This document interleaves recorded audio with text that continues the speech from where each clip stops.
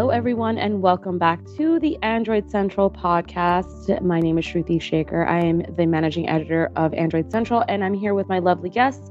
And of course, you know we're going to be talking a lot about Google today. So let's get right into it. Hi, Chris Waddell. How are you? Hi, I'm doing good. I'm all the way in New York. You're in New York. Yeah, waking up in a New York morning. It's a big change for this Kansas kid, but I'm doing good. Good. I'm excited to hear everything about yesterday's event, Made by Google event, and get your thoughts on that. And then we've got Nick Sutrick. Hello. Good morning. Good morning. And we've got Jerry Hildenbrand. Hello. Hey. Okay, so let's, pretty much jump right into it because yesterday was the big fall Google event, the Pixel event. We had, we knew the products that were going to launch, obviously the Pixel 7, 7 Pro, the Pixel Watch, the new Buds, and then they also did a little reveal of the Pixel tablet, which I thought was interesting. So how about we just first start off by talking about the event altogether? Like, what did you guys think of it? Did you like it? I know we have a little conversation at the later part of today about why Google got away with such a boring reveal of the devices, but I don't want to talk about that right away. Just in general, what did you guys think of the entire event? I kind of feel like, given especially how boring the phones are, that Google did a good job presenting them as really interesting. Like, I think they highlighted the new features in it very well. And I mean, at least throughout the whole presentation, it wasn't like, oh, I already know this info. I actually wanted to watch them present it. Yeah, and I thought the presentation, unlike other Google events, I'm trying to think back of the previous ones, and maybe this is an indication of how unmemorable past Google events are, but I really enjoyed the event mainly because I found it to be very personable. Like, right. they made it seem so warm, and I find, we've seen so many events like from Samsung and Apple, and especially with Apple ones, they can be so hyped up, and there's the connection kind of gets lost. Like, yes, they do some of the stuff where they have the ads where people are talking about how the Apple Watch has affected them in a good way and stuff. But I found there was a little bit of a consistency on that personality or that personable touch that this event had. But I actually want to jump to Chris, because you, and obviously you're in New York still, but you went to the event. So, tell us what it was like there. Kind of walk us through what it was like going to this event and seeing everything being revealed right in front of you instead of watching it on a TV screen. Yeah, it came across much in the same way. The whole thing, this is my first time attending a Google event or anything. And so from that perspective, like, everything seemed very set up. Everything was, super friendly. Everybody was really helpful, and everything was. I think that kind of carried through the entire presentation for all the products and the features. And so, sitting there, it was I don't know how it looked on the live stream, but it was a very small room. It was crammed in there, and it had more people in there than it probably should have because it got hot really quickly. But it was good.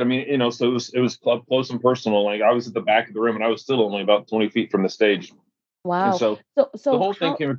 Did you see, when you say that it was small, did you see other reporters and YouTubers? Because I think you had mentioned that at one point too. Yeah.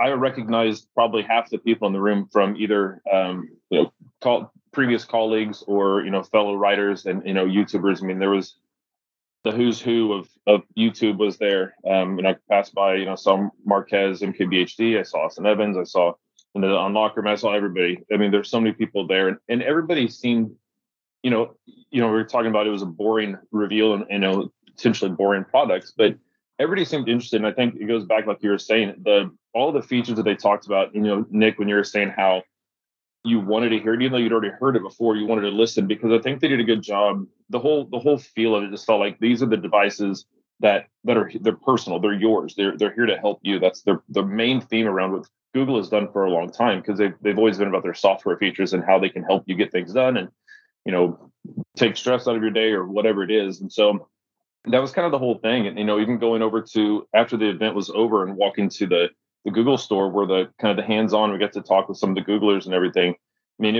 it's not a big store. This isn't the big flagship store. So it was a relatively small space there as well. But everybody was super helpful, super friendly, and talking through everything. And I think they did a good job of kind of showing how these devices are relatable and can help you out. Kind of make it your own, and it becomes an integral part of your life for the better or worse. But they have that potential to do so. So I like that they have a Google store now, because what is this, their second main store? Like they have one in California and then the one in New York. Like I don't know how many stores they have another one in New York too. This is the second New York one. Okay.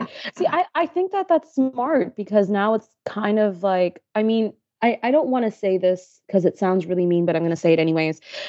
One thing I noticed with this presentation is Google is trying so hard, so incredibly hard to be an Apple.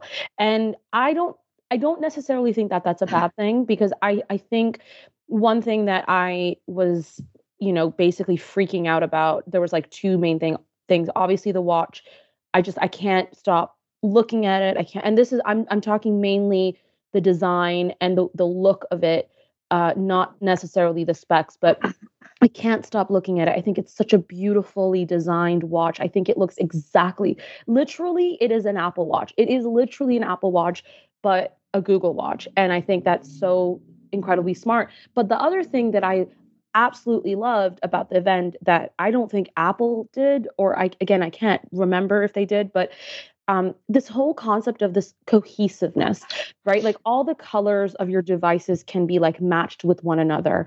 Everything is sort of meshes well with Material You. Like it looks really cohesive and like the ecosystem that Google really wants to have. I don't know. That really impressed me. I feel like you guys might have a different opinion on that, but that was just something that stood out to me a lot yesterday. Yeah, well, and if you're talking about the differences between Apple and Google's presentations, Google and I think this is for a long time, since Google's had the Pixel and, really started working on expanding, the buzzword of the fall is ambient computing and things like that. But Google's been positioning its products in the last few years as personal devices, as things that they get you, they're here for you. And they talked a little bit about the new Tensor processor, and a little bit about the Titan M2 security chip from a hardware perspective. But that's really it. They went through the cameras and the changes in the cameras, but it was more about how the cameras can help you get the best picture, how they can help you, even after the picture's taken with their new features, the photo unblur and things like that, how they can make your pictures look better for you. So they're the way you remember them. It's all about you. And Apple really doesn't do that. Like it's all about, here's how powerful it is. Here's what it can do. Here's, they'll talk about their cameras and how you can be a professional videographer with it. But I don't think that they do as good of a job of making the devices seem personal, like they're part of your daily life and what they're going to do for you as Google does. Mm-hmm. Yeah, absolutely. Okay. I want to talk specifically about devices, because obviously those were the main things that came out yesterday. And Chris, you wrote so fast. We're so impressed. Thank you so much. Our two hands-on. So we've got the Pixel 7 Pro hands-on, and then the Pixel Watch hands-on. I mean, I obviously don't want to like keep making you talk, Chris, but you obviously played with the devices. You had your first impression of the devices. Nick, you kind of said, the 7 and 7 Pro are pretty boring devices, but what did you think, Chris, and Nick or Jerry, whoever wants to jump in? Like, what did you guys think of it, and reading Chris's hands-on? Do we want to go ahead, break it down by product, or kind of go overall, or why don't you break it down by product or overall, whichever one you're more comfortable with? Well, go for it, Nick. All right. So Pixel Watch is really what I care about coming out of this event. All right. I want a Pixel 7 Pro in particular, just because all the camera improvements and stuff they made, I'm super impressed with, because it's already a great camera, right? And I feel like they spent 60% of the presentation on camera improvements, and that kind of blew me away. I'm thinking, okay, people already know how good this camera is. I mean, really, the only negative part of the Pixel 6 Pro, I guess in particular, this camera was the video capture, right? Is noisy, grainy at night, whatever. And I think a lot of the stuff they've done with the 7 is probably going to fix that. But gosh, they spent so much time on like the guided frame features for, blind or users that can't see as well, right? Mm-hmm. That was really, really cool. All the stuff they talked about with Super Res Zoom 2.0, I guess they called it next generation Super Res Zoom, whatever. Just being able to follow objects with video when you're zooming in, how it keeps it in frame. Like they did a lot of really good intelligent design with the camera app and with the background software and stuff. Even like the whole recording thing with your as reporters, we always have issues with recording and transcribing. They also have improvements on that too, which I thought was pretty impressive. Yeah, and a lot of the other software features, like it almost feels like this is the real version of the Pixel 6, right? So last year we had, I feel like, 2 major new additions with the camera. You had the motion stuff, so you could either add blur to a photo or it will automatically unblur a face if it takes a picture. Mm-hmm. And then you had Magic Eraser, both of which are super cool. But it didn't feel like there was a ton added to the camera aside from the new sensor. It was like the new sensor was the big thing last year. Whereas this year, they're using the same sensor, except for the ultra-wide. The ultra-wide's brand new sensor, and it does macro now too. But they have added a ton of new back-end stuff to the camera software. If it's not user-facing necessarily, then it's stuff that the camera is doing in the background to make your experience better. Like they just did a really bang up job on that part of it. And I did not expect them to focus on that so much. Even the phones itself, I think they're very beautifully designed. I mean, it's your classic Pixel phone design, but I don't know. It seems slimmer to me than the 6. Is that, am I judging that correctly or am I not? I don't know. It's almost identical. I mean, there's very small changes, and like from the spec sheet standpoint, we're talking a millimeter, maybe here or there. So there's not much difference in that way. It's slightly heavier, I believe. It's either lighter or heavier by 2 grams. So there's not a lot of change physically with the phone, so it doesn't feel that much different. But I do think, from a design standpoint, the very subtle change to the camera bar, the visor, whatever on the back, and how before it was just glass. We had the rail come around and then it stopped. And then the visor itself was all glass. And now your rails kind of meld over and kind of like what the Samsung did with the S20 series, where the side rail kind of moved into the camera housing. So similar to that, but the curve coming off of the side rail as it goes to the camera bar is more subtle. So like the other one is just like almost squared off chunk for the visor. And this one just kind of seems a little more part of the phone, but otherwise it's largely the same device from a physical standpoint. Yeah, it's also, I'm noticing that this phone seems to be very intuitive as well. Like I was reading somewhere online, I can't remember who it was or where, but like if you're playing a song out like elsewhere, like on another device or something, the name of the song pops up on the Pixel device, almost like it's like doing what Shazam does, which I find very interesting. Like the phone is almost saying you don't need external apps. We're going to give you as many special features as we can to make your life easy. It's very intuitive. I don't know. I'm finding that to be the case with this phone. Well, that's that.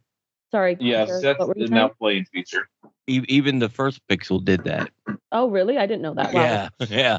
Well, I'm stupid then. No, that's if anything, that probably proves a point. Right. About Google and its marketing and everything.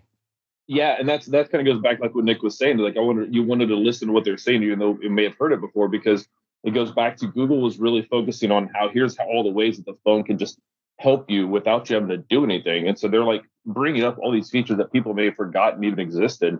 And they're like, hey, don't forget your phone is doing this, because even if you're a Pixel owner, you may just forgot that it was doing this because you're so used to it. And they're kind of like, hey guys, don't forget.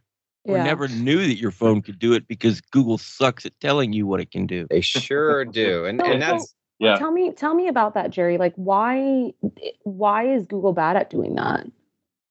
I don't know. I mean, everyone can see it. They have to know that they aren't really good at communicating what they tried to communicate this time. That, look, this is a phone. It's not a wrench. It's, it's going to be used in different ways by different people. Here's what we think will make you want to choose ours. That's something they never seem to be able to do. And I don't know why they can't do it. Samsung can do it. Apple can do it. Even Huawei used to be able to do it. They did a much better job than Google does at this one particular thing. And I think maybe it's, I don't know, Google's too analytical. They drill down into insignificant details, and maybe they have a hard time distinguishing, what normal people who aren't detail oriented want. I'm guessing Maybe- here. I don't know. Maybe they just don't care because they know they're making their money elsewhere. And they Maybe. just don't care to have to, remind users of these small little cool features and details, and they just kind of walk over it, kind of thing.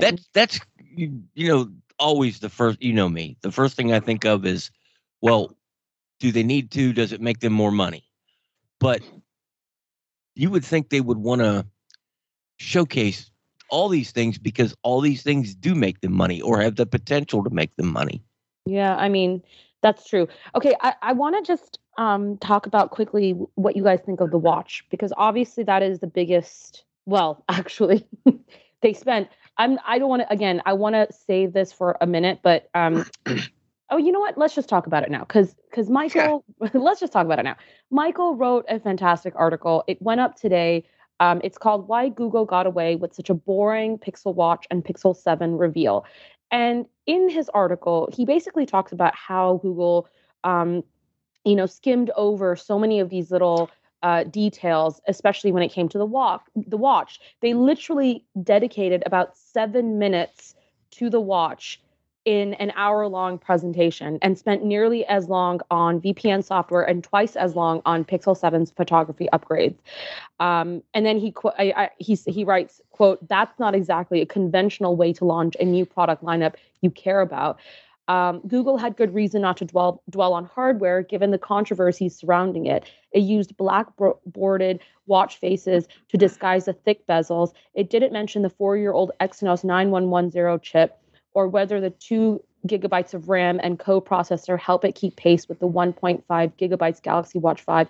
And its 24-hour battery certainly never came up. These are like, it was very evident that they skimmed on a lot of things. And I'm curious to know your thoughts on how or why Google got away with such a boring reveal of these devices.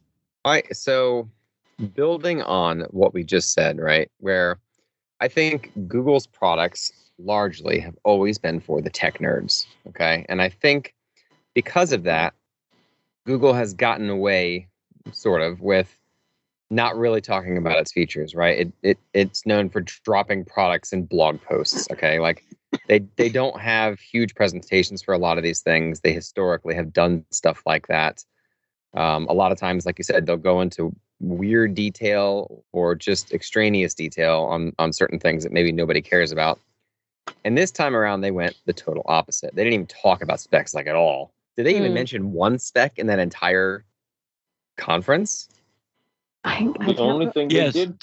something was 60%, up to 60% faster, but I can't remember what that thing Yeah, was. but even that's not like a spec. No. That's like So marketing talk. You know what I mean? Well, I was confirming you, right? That's Yeah. that's as far as they went. Yeah, it's crazy. It's Yeah, like I mean, they went. They did talk a little bit about the camera specs and the difference in that and how it handles the pixel binning and That's true. They did. Yeah. rebuilds the thing. And they did mention, they did mention it was quick. I mean, they definitely didn't dwell on it. He did say up to 24-hour batteries on the watch. that was a little tidbit he did drop in there during the presentation, but he definitely didn't talk about the charging speeds or anything like that, or obviously the processor or internal specs or anything like that. Yeah, and they mentioned Tensor G2 several times, but I don't think they didn't go into like clock speed and stuff. And I know this past Apple presentation, right, the one that was a month ago, I was kind of taken aback by how much detail Apple went into. Like they talked real deep about their processor and how many gigahertz it is, and like stuff that I feel like is very not Apple. And this felt a lot more like maybe old school Apple than even Apple did these last few times, which is not a bad thing. I'm just saying, like it's almost like they figured out how to channel this sort of casual consumer mindset of I don't really care about what this processor is in here and how that compares to this other phone that's on the market. What is this product going to do for me if I'm spending $800 on it? Yeah, you ever have those things you want to say, but when you say them in your head, they just sound, oh my God, that's going to offend people. But that's not your intention. Mm-hmm. With that said, Apple and Google both fail there. Your average person, and if this isn't you, please look up the definition of average, who buys an iPhone does not care about how much RAM the logical kernel space takes or any of that crap. They don't care. The average person that buys a Google phone probably doesn't care about that, but the span is going to be wider. There are more people buying Android products who care about those stupid, insignificant details. So Apple is talking more about those details that nobody cares about, and Google is talking less about those details. So I'm confused at the direction these companies are going. It's interesting that you say that, because I think I had written an article earlier this year, I think it was, about how the new Samsung device was going to have less RAM than the previous device, but it was going to cost more than the previous device. And one of the things that I got from, like, as commentary from someone was that at the end of the day, no one really cares. And Nope. it kind of, and it literally corroborates with what you're saying, Jerry, which is, like, at the end of the day, no one cares about these specs. Your average, and I mean like complete average, not the people, likely not the people listening to this podcast, but your complete average individual is going into a store and saying, which one looks the prettiest, which one has really nice camera, right? Like, that's kind of the way I think of it. Like, I even look at it from my dad's perspective, who is an incredibly average and also very simplistic user. He needs it for like a few things, and that's it. He doesn't need, the phone that has the highest processing and like the best chip and like the best RAM. Like, he doesn't care about those things. And I think the average person doesn't. So, but does that allow or does that work in Google's favor in the way that it presented? Because the question that in Michael's article, he writes, the question is, does Google's laid back approach help or hurt devices like the Pixel Watch and Pixel 7? Does it? I think it kind of goes like, both like what Nick was saying and Jerry was saying. You got to kind of combine those two approaches, I think, because if we're thinking about who's what, we know who the presentation is. Well, maybe we don't. We know who's the presentation is for, but who's watching? Like, these presentations, the average user isn't going online and watching the Apple presentation or the Google presentation. They're going about their daily life, and eventually they'll see an ad or they'll see a friend or somebody will say something about their phone.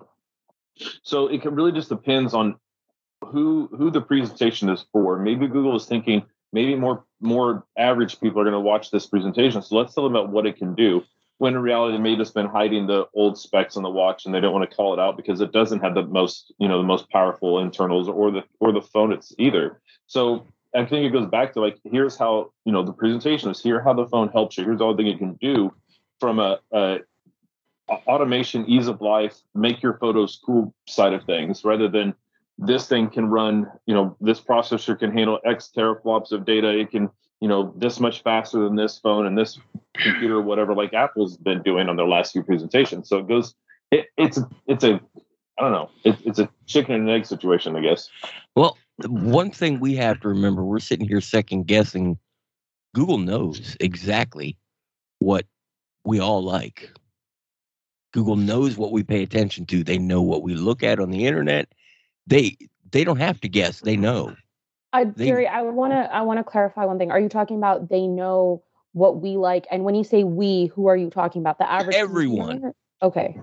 They know what everyone likes. Mm-hmm. Now, I don't want to sound like they keep track and tabs on all of us. They don't. But it's very easy to see a trend.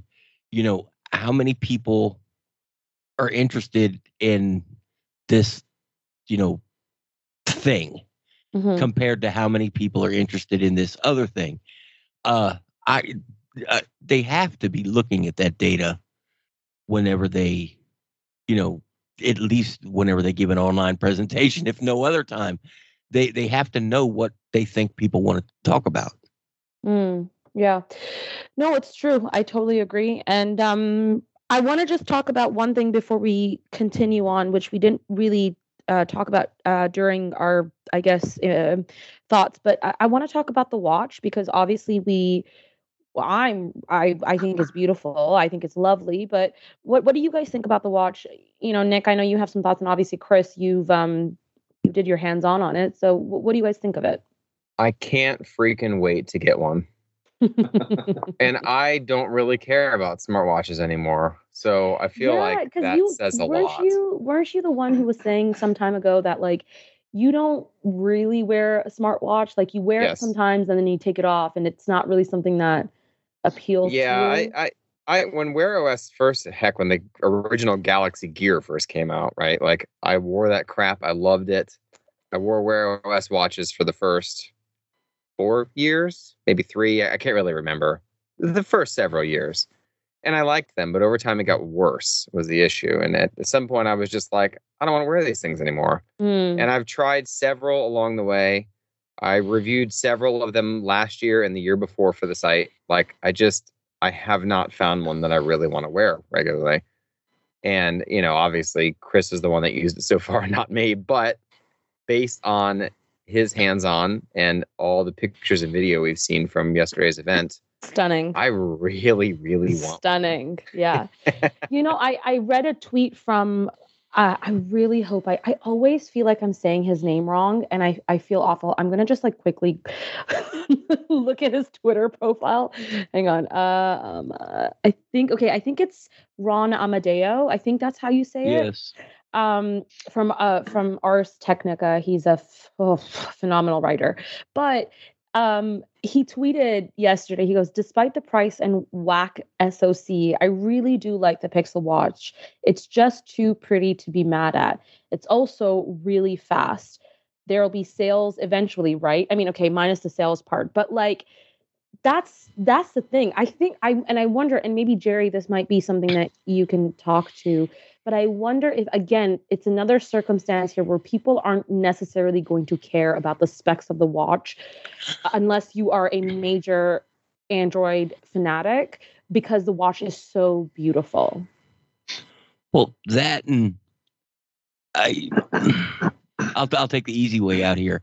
In the early 1980s, Suzuki introduced a motorcycle that would go 204 miles an hour. A couple years later, they tweaked the drivetrain and motor so it would go 211 miles an hour. Did you really need a motorcycle that would go 204 miles an hour? Do you need a watch that will go 204 miles an hour, or is 70 miles an hour good enough? Yeah. People get hung up over specs. Yes. And I do when it comes to video cards, so I get it. I spent way too much money on a video card that's showing me no noticeable return over the one that I used for a year before that I spent too much money on. And I know that I'm stupid for doing it. I don't know why people get hung up on details that don't matter. Once you have enough, anything more is just extra and extra cost. Yeah. It's true. And the thing is, I've never been this excited about an Android release or launch rather. And I was messaging Nick about this yesterday because we were both kind of having a fangirl moment about the watch, and we were kind of we were chatting about it, and I was like, I've never been this excited. Like, this is the craziest feeling because I'm such an Apple Watch person. I that's like my thing. I love it so much. But when I saw this watch, I'm like, it's literally an Apple Watch. Like, it's so beautiful. You've said that several times. It's everything an Apple Watch is not. It's not square. It's not flat. It's not angular. No. See, I don't mean it in that sense. I mean, like, see, okay, it's not angular. It's not a square design. But what I mean by it is like, it has fall detection. It has all the fitness things that you need. It has a lot of the features that an Apple Watch has, which is what intrigues me to it. And it has a newer look to it because, well, I'm also speaking from, I have the Series 5. So that's like, we're on Series 8. It's like several years old now, but it has a newer look. That the Pixel Watch has a newer look. It looks sleek. It's sexy. It's yes. And here's what I think, right? So the Apple Watch, I think, is ugly. I've always said it's ugly. I hate the square. I can't stand it. Okay.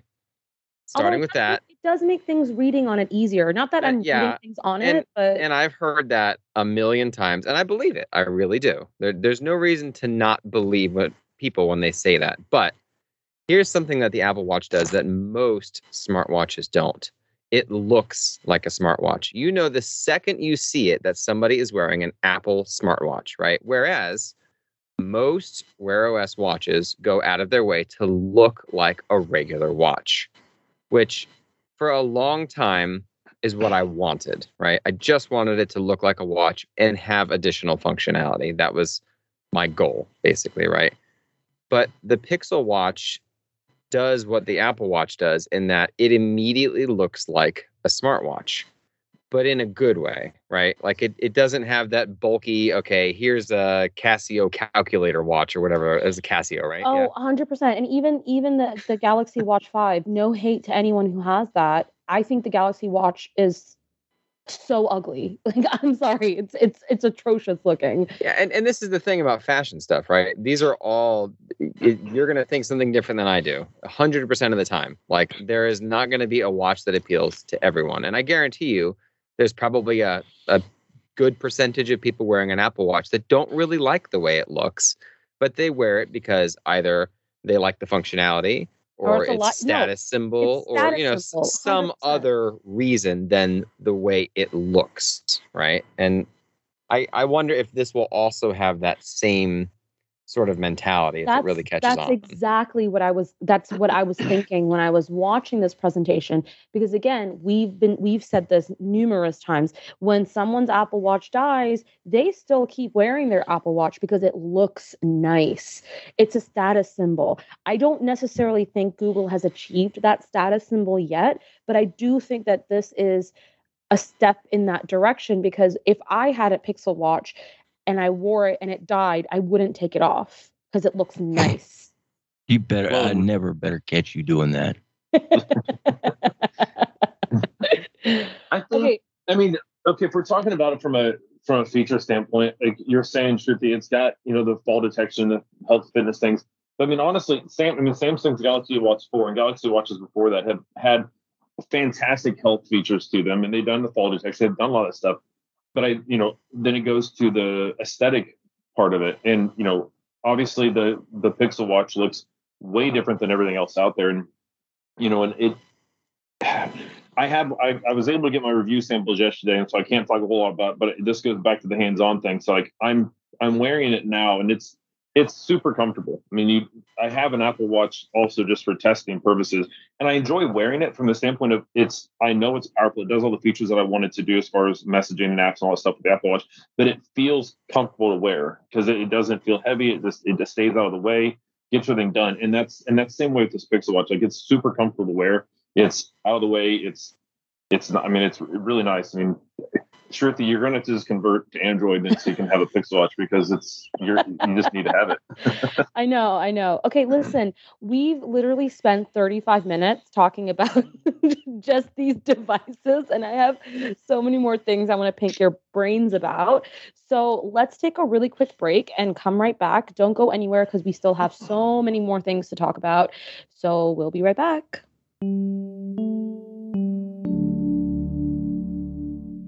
One of the things I find most challenging every single time when I'm trying to find someone to hire is finding the right candidate. And that's why I have really decided to use Indeed. Indeed is the hiring platform where you can attract, interview, and hire all in one place. Don't spend hours on multiple job sites looking for candidates with the right skills when you can do it all with Indeed.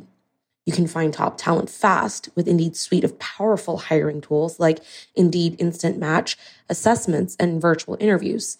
And I know you all hate waiting.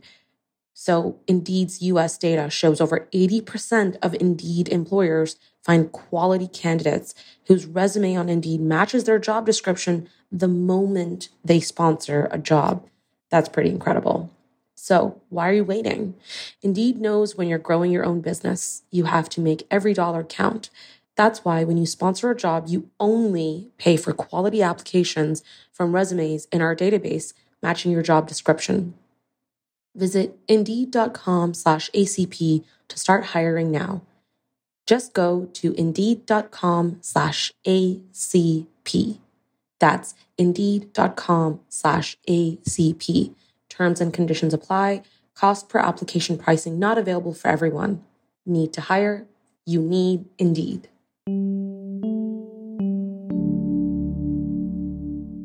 Okay, well, I mean, we're going to continue, obviously, a little bit more about Pixel stuff. But one thing that was interestingly now available on the 7, and you know, I don't know how good it is or not, but the Pixel Series 7 or 7 series will finally have Face Unlock. I think that's a feature that a lot of people, you know, maybe liked or not. I know, Nick, you don't like it. You prefer having a fingerprint. But I think you would still be able to have fingerprint with this as well as Face Unlock. And I'm curious to know how adoptable this feature is going to be. Chris, have you used it yet? I have. I don't know if I can talk about it though. Oh, true. Well, I mean, that was part of the hands-on. I think you're fine. Well, I tell you what you can talk about. It uses the same software algorithms that Google Photos does to find your face in all the pictures you've taken. This is not a biometric thing by any means, and Google goes into that. So you can talk about its security level. Yeah, I mean, I don't know the security level side of things. That's outside of my realm, and I didn't know that part about the Google Photos. So that's news to me. But it is interesting when you have Face Unlock enabled, and when it's doing its thing, it does give you a little indicator that it's trying to read your face. It puts a little ring that lights up around the front facing camera, and so it kind of circles around that. So that's kind of your indicator that it is in process or whatever. So it does that. Is it fast? Not really. Nick and I were talking earlier. He'd asked me about it this morning in our Slack chat, and it's something, and this makes sense. It kind of goes along with what Jerry was saying, how it uses Google Photos algorithm, to recognize your face. It's hit and miss, and I think it's something that'll improve over time. The more you use it, and it kind of learns your face, and different angles and different lighting and things like that will improve. It doesn't do like on, and maybe it's a setting I just haven't looked for it, but I remember when I had a OnePlus phone, I don't remember which one it was. It would, as soon as it recognized your face, it's automatically unlocked and took you straight to your home screen. You still have to swipe up on this to access your home screen, so it doesn't just automatically unlock and go right into your phone, which I think is, from a safety security standpoint, I think is good, because you don't want your phone just seeing your face, from a weird angle and unlocking itself, and then there your phone sits unlocked and your home screen's all there for everybody to see. But so here's my question there. I'll interrupt you. When you swipe up, does the face unlock happen before you do the swipe action or after? I assume after. No, it's before. Oh, See, I hate that. This is why I hate it on the iPhone for this exact I reason. thought it was Because before. if you just look at your phone, it's scanning your face, and I hate that. I mean, it won't scan your face until you activate the screen or turn it on, hit the button, double tap, whatever, and wake it up. Like, it isn't just sitting there ambiently on the table scanning for your face. Right, Sure it I does. know, but I Well, It's just not processing that information until you tell it to process it. The cameras Right. in your phone never stop scanning. If the phone detects that you are picking it up in any way, I'm very sure that the camera is on and looking at you, and that's the problem I have with. That's not Apple's creepy at method. all, eh? Like, That's what I'm saying. It's- Like that. This is why I like a fingerprint scanner, because I have to move my thumb to the Yeah, scanner and yeah, either click it in or do something for it to I get it. actually I get it. authenticate. I get it. Nick. I don't think We get it. Don't like face unlock. We get No, it. no, I it's mean, fine. I'm saying I don't think I was clear on why the last time we had this conversation, and Yeah. that's the reason. Okay. Well, I think a way to, if you are out there and you're absolutely confused over the last 30 seconds, take a webcam from an old computer, unplug it. The lens still works. The light still goes in. The data that is being harvested, nothing happens to it because it's not connected. Now, the camera doesn't actually disconnect in your phone, but it's not turned on to do anything with the data coming into the lens until a certain action is done. I guess hit the power button, it detects your fingers on the screen or whatever. So it's not like your phone is sitting on your nightstand at night spying on you. At least not through the camera. Right. And I guess the gist of this, is that this sort of face scanning methodology is not secure enough for payments, right? So this is a class 1. This is exactly what every phone except the Pixel 6 has had, just with a newer machine learning algorithm. Right. Yeah. That's all this is.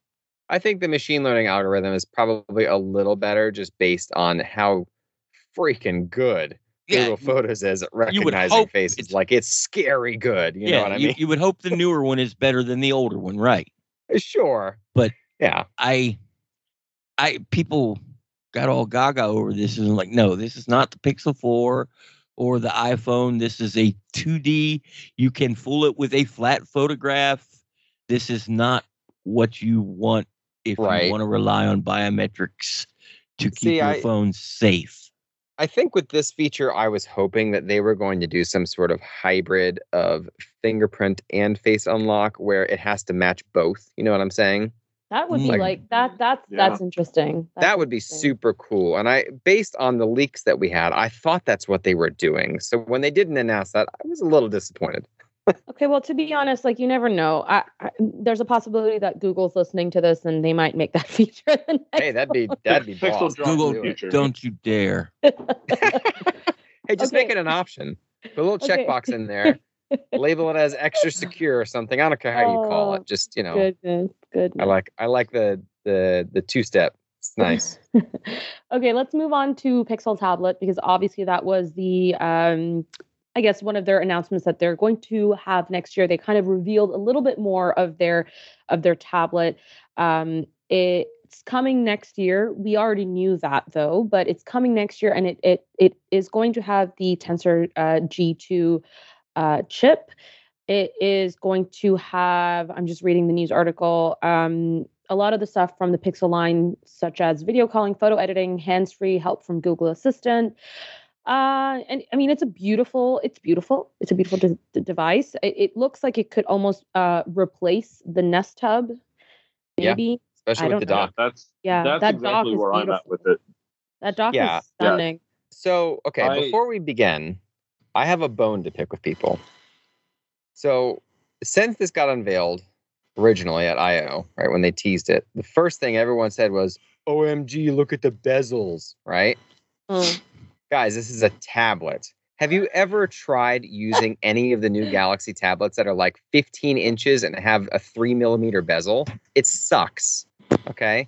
It's great as a laptop replacement, But if you're using it as an actual tablet, in other words, you're holding it in your hands, where are your thumbs going to go if there's no you bezel? kind of need a little bit of a bezel You there. need a bezel, guys. Okay, I love you. And most of the time, I would agree on the bezel thing. But man, this is not the place. Real dumb there. All right, go on. Go ahead. but That's my going rant. back to, I like the little rant, but going back to that, the Nest Hub replacing concept. I mean, it depends on how much this is going to cost, and also like if the dock is going to cost separately, which I assume it will, maybe, or you could get the two together and it would cost a little bit more than whatever. But I don't know. I mean, I think it's beautiful. What do you guys think? I think this is. I mean, it really looks like a Google Nest Hub Max. Yes. With the detachable screen, and I'm okay with that. Like, going back to the bezel thing, I'd rather my Nest Hub not have the bezels because I'm not using it like that. But yeah, I'm not really a tablet person. I've got a Galaxy S5e or something like that, and I have it. I rarely remember I even have it, and I don't use it. But I like the option of a tablet, depending on what I'm doing. Maybe I want a larger screen or whatever. But I do have smart displays in my house, and so the idea that those are 2-in-1, and if I decide I need a tablet or want to use it, I can just pick the thing up and go. Like, to me, that's exactly what I want. Like, I want the smart display, I want the good speaker, I want all that stuff when I want to use it as my smart display. But if I'm like, oh man, I really wish I had a bigger screen, I just want to grab this real quick and watch this video, I want to show somebody something, being able to pull that tablet off and be able to use it that way and not have it be, at least as far as we know, a just terribly performing tablet. It's going to have, it should, for everything we've been told, it's got good hardware inside of it, so it should run well. So be able to grab that and use it as a tablet, to me, just is awesome. Yep, I totally agree on that front. And I think, depending on the price, I would replace my existing Nest Hub with this because it's a Nest Hub, probably first and foremost, at least from my perspective.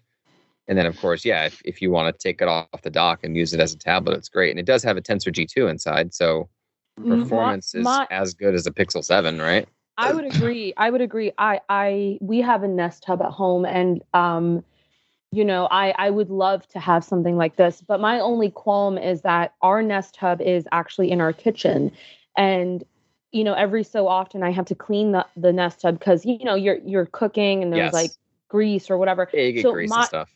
Yeah, like my only concern is like if I were to get a device like this, I would typically keep it in the kitchen, especially because it's a nice tablet. Like you could look up recipes, you could look up a YouTube video like really quickly, but then it's like it's going to get dirty so fast, and it's such a beautiful design. I wouldn't want to do that, You can get a Nest Hub. I just looked real quick, the smaller one anyway, for $57.99. I guarantee this Pixel tablet's going to cost $379. Yeah. Or 100%. 100%. So if you're on the internet writing about this is the replacement for the Nest Hub, no, it's not the replacement for the Nest Hub. It's an expensive product that can also do the same thing as a Nest Hub. Don't mislead people. Nick got it right. He could use it as a Nest Hub, but he might want to do more with it. Like Chris said, he might want to pick it up and take it somewhere. That's what this is. When you're not using it, it can be a Nest Hub instead of just sit in a drawer. Right. And if anything, I would say this is probably, I don't want to use the word replacement for the same reason you said not to, but Nest Hub Max, like Chris said, that's $230, right? That's quite a bit more. I think that's what I meant to say. I'm sorry, I kept saying Nest Hub, but I meant to say you're fine. And honestly, their product naming for this line has been nothing but confusing. So don't worry about it. One of the things, like you mentioned, Stuart, about using it in the kitchen, and use case of like I was saying, I want to like look at something and show somebody a video or whatever I think of.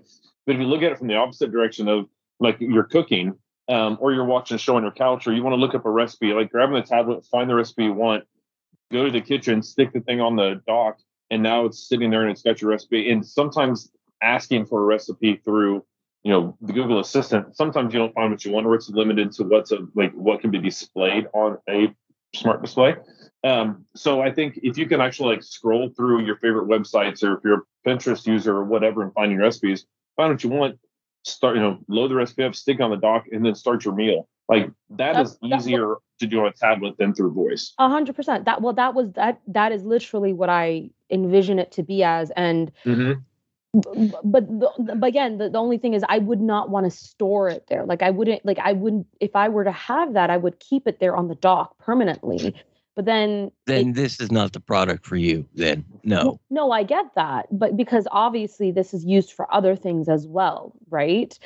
I don't know. Anyways, well, you could do what you just said, but you're spending an extra likely $150, $200 to do that. Don't buy this if you just need a Nest Hub or a Nest Hub Max, whatever, Grande, whatever the hell they call it. Grande. If that's what you need, buy that. Save the money. Give me the pumpkin spice Nest Hub Max, please. Don't fall into what you're seeing people, say that this could be a great replacement, a great expensive replacement. Yeah. Right. You know what though? I would really hope that this thing is less buggy than the Nest Hub. I don't know about you guys, but ever since it got upgraded to Fuchsia, man, ours has been like just. I agree, man. It's been bad, man. This last week has been terrible. Yeah, I don't know if they're updating something, but I'm asking for a reminder. Send me a reminder, and it'll be like, "I'm sorry, here's some things I can do." I'm like, you're listing the things you can do for what I just asked you to do. What the hell? Yeah, and we have daily alarms and things like that. I can't tell you the number of times one of those will go off, and it sounds like when a game crashes and the sound just glitches and repeats. It does that crap all the time. God. Oh my gosh, it does it all the time. It's like, guys, what did you do to this thing? Oh my God. Okay, let's take a quick break. Let's take a quick break because I want to talk about something from the graveyard after the break. So stay tuned. We'll be right back.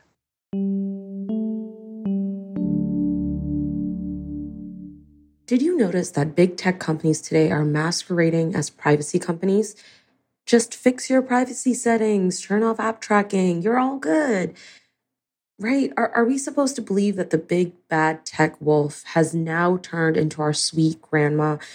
Big tech literally feeds on your information. Sure, maybe they'll release a feature now and then that does some good, but collecting and selling off your data is in big tech's nature. They can't stop themselves from looking at what you do online.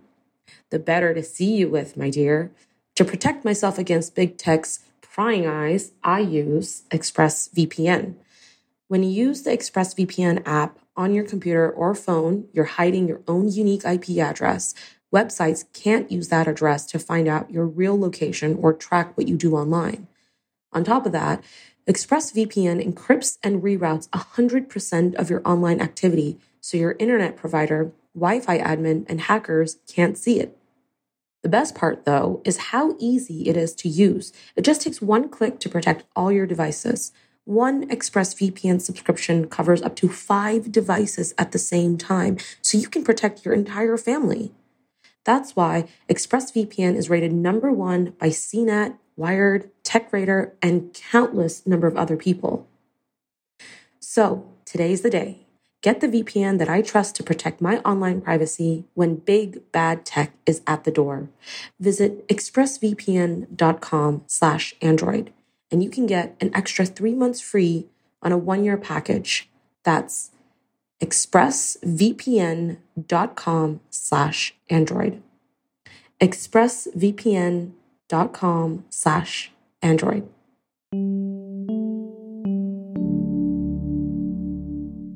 Okay, as I mentioned, we're going to mourn another Google service that has now... Are we, though?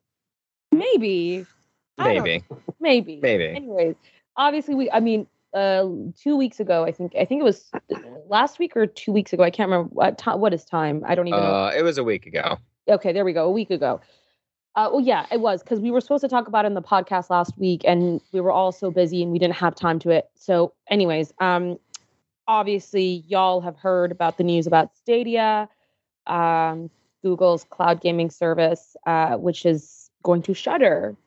That obviously made big headlines across the tech world because it's another, service that, you know, Google has sort of killed, along with so many other services it has done so in the past. Um, if you want to read a little bit more, there's a fantastic article by Michael, who he wrote it last week. It's titled "Google Will Never Recover from Its Stadia Debacle." And Jerry, I know you've also written something about, why Google shutters so many of its projects. We know Area 120 was another one that it recently shut down. I don't know. What do you guys think about this? Okay, so my favorite tweet that came out of this entire thing, person said, to be fair, Google Stadia faced terrible odds in the past 3 years, having to deal with a global pandemic forcing people to turn to online entertainment, graphic cards and console shortages creating high demand for alternatives. If only they hit the market at a better time. Man, sarcasm. Oh my God. Oh, it's so mad. It's incredible. But I think it kind of proves the point, what we were talking about earlier in the Pixel and Pixel Watch marketing. Google really needs to change up its tactics, because if you can't market what it should quite literally have been the perfect virtual console launch of all time, then you got to do something different. Well, but what could they have done different? They had a separate standalone event with, if you're a gaming fan, stars on stage to tell you about it. The early demos were amazing. It performed exactly as advertised. And then after they did that, the internet nitpicked it apart. Oh, the latency is 7.2 milliseconds. That's 0.2 milliseconds to some of it. You cannot, you don't tell me you noticed 0.2 milliseconds. You're a liar. And if Right. you wrote an article like that, you're lying. It was destined to fail because people wanted it to fail. In very many ways, it was a Yep. self-fulfilling prophecy. Yep. But that's also because Google continually kills good products. Well, Google, you know what? Google sells smart algorithms. That's all this company does. And people need to stop thinking of them as our friends. They're not our friends. They're there to make money through little lines of code. Sure, but if you're trying to sell a console and you're the company who only sells algorithms and is known for killing their algorithms or whatever, then Well, they sold the algorithm and they're going to make a ton more money from AT&T and Comcast than they ever would through Stadia. right, Google comes out almost ahead assuredly. here. Yeah, Google comes out way ahead here, and they don't care if we come out ahead or not. They're an American business. Yeah, now most likely long term, this benefits them a lot more this way than it probably would have given the trajectory of things, right? But Yep. I just, what did it take, a year out of the gate for them to kill off all the first party studios? Like, it feels like they never really had their heart in it to begin with. And I don't think I'm the only person that feels like that. No, they got what Sorry, go ahead, Jerry. they got what they wanted out of it. And that's, I think, the mindset. People were disappointed. Oh, Google killed this service I love. Hey, I loved Google Reader too. Google got what it wanted out of that service. It needed data. It needed to know how to refine this, that, or the other thing. It needed to know how to package these two different ideas together. Once it gets that, Google does not care about you.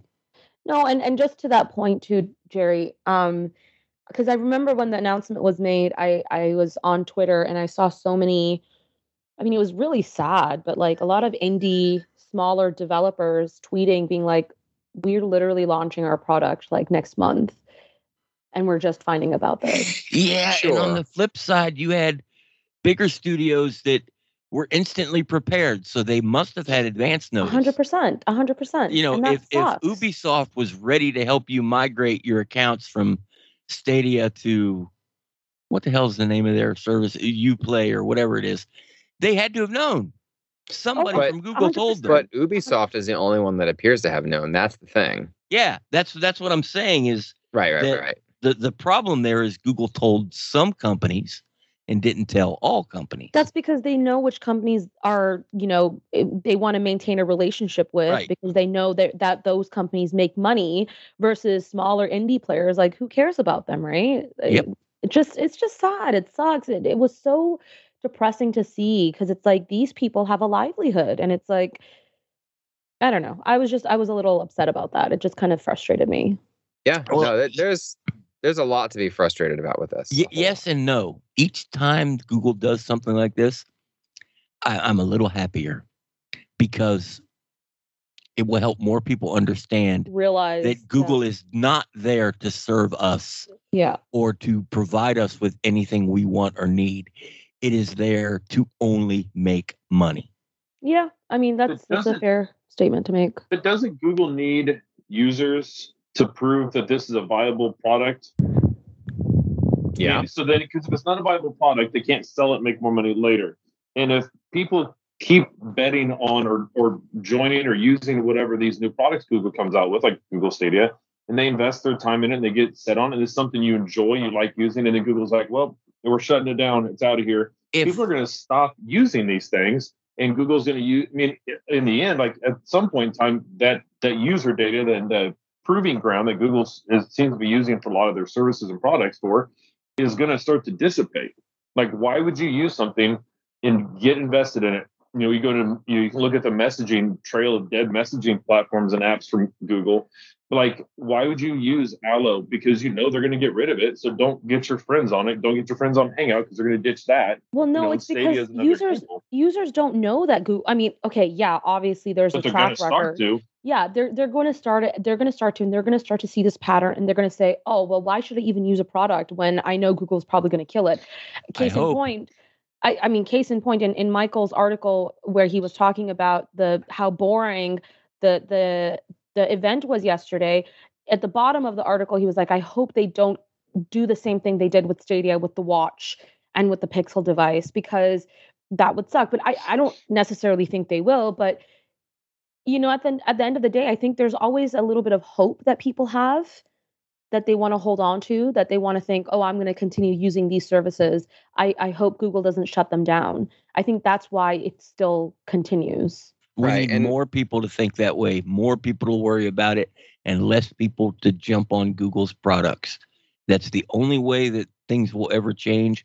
So remember that the next time you want to buy something, if comes from Google, through Google, or partnered with Google, think, do I really want to invest my money in this? I think that's with any company, though, right? Like, it's not just Google. Right. But, it seems some are worse than others. Yeah, fair enough.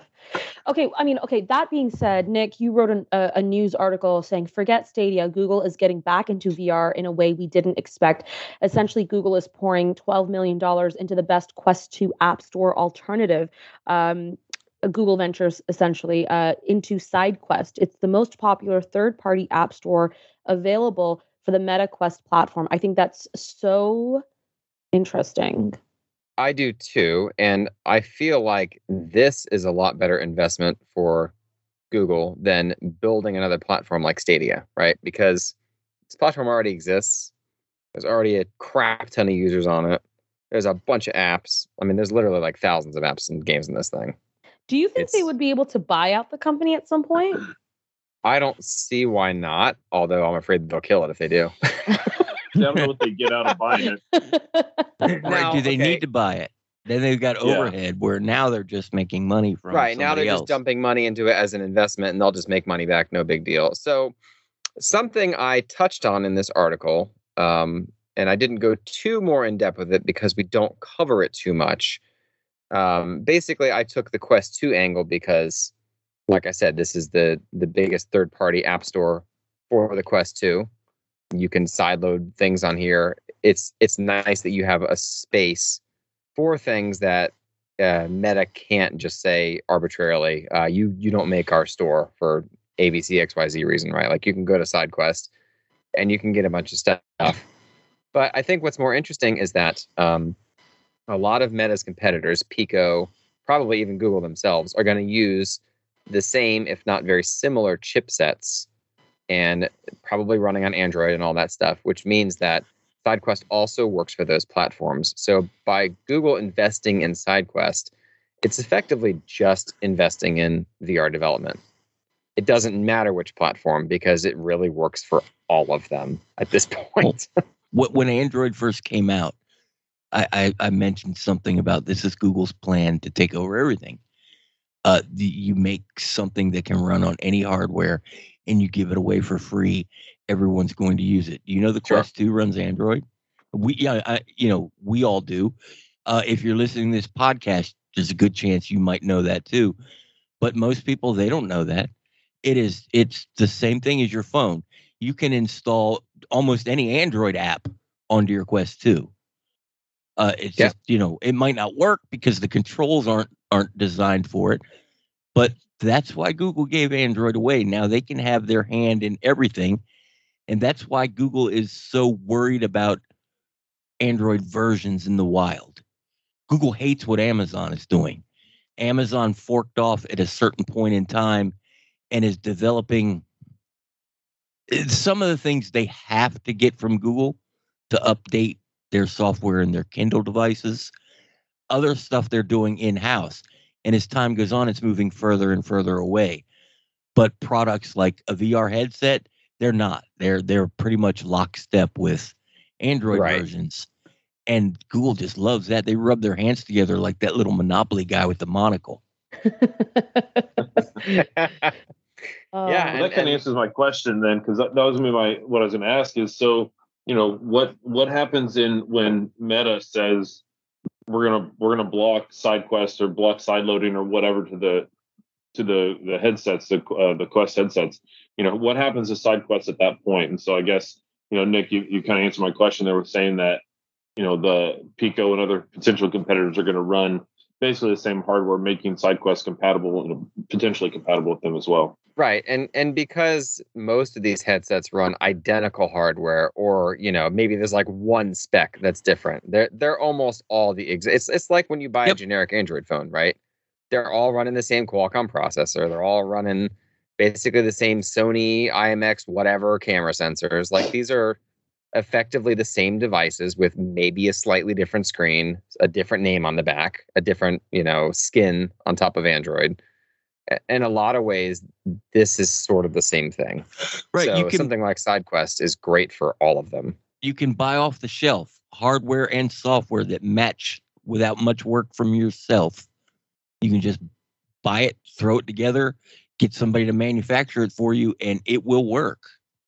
Right. Now, I mean, with VR headsets, it's a little more difficult because you have to track the controllers and the headset, and a lot of that stuff is proprietary. That's not built into Android.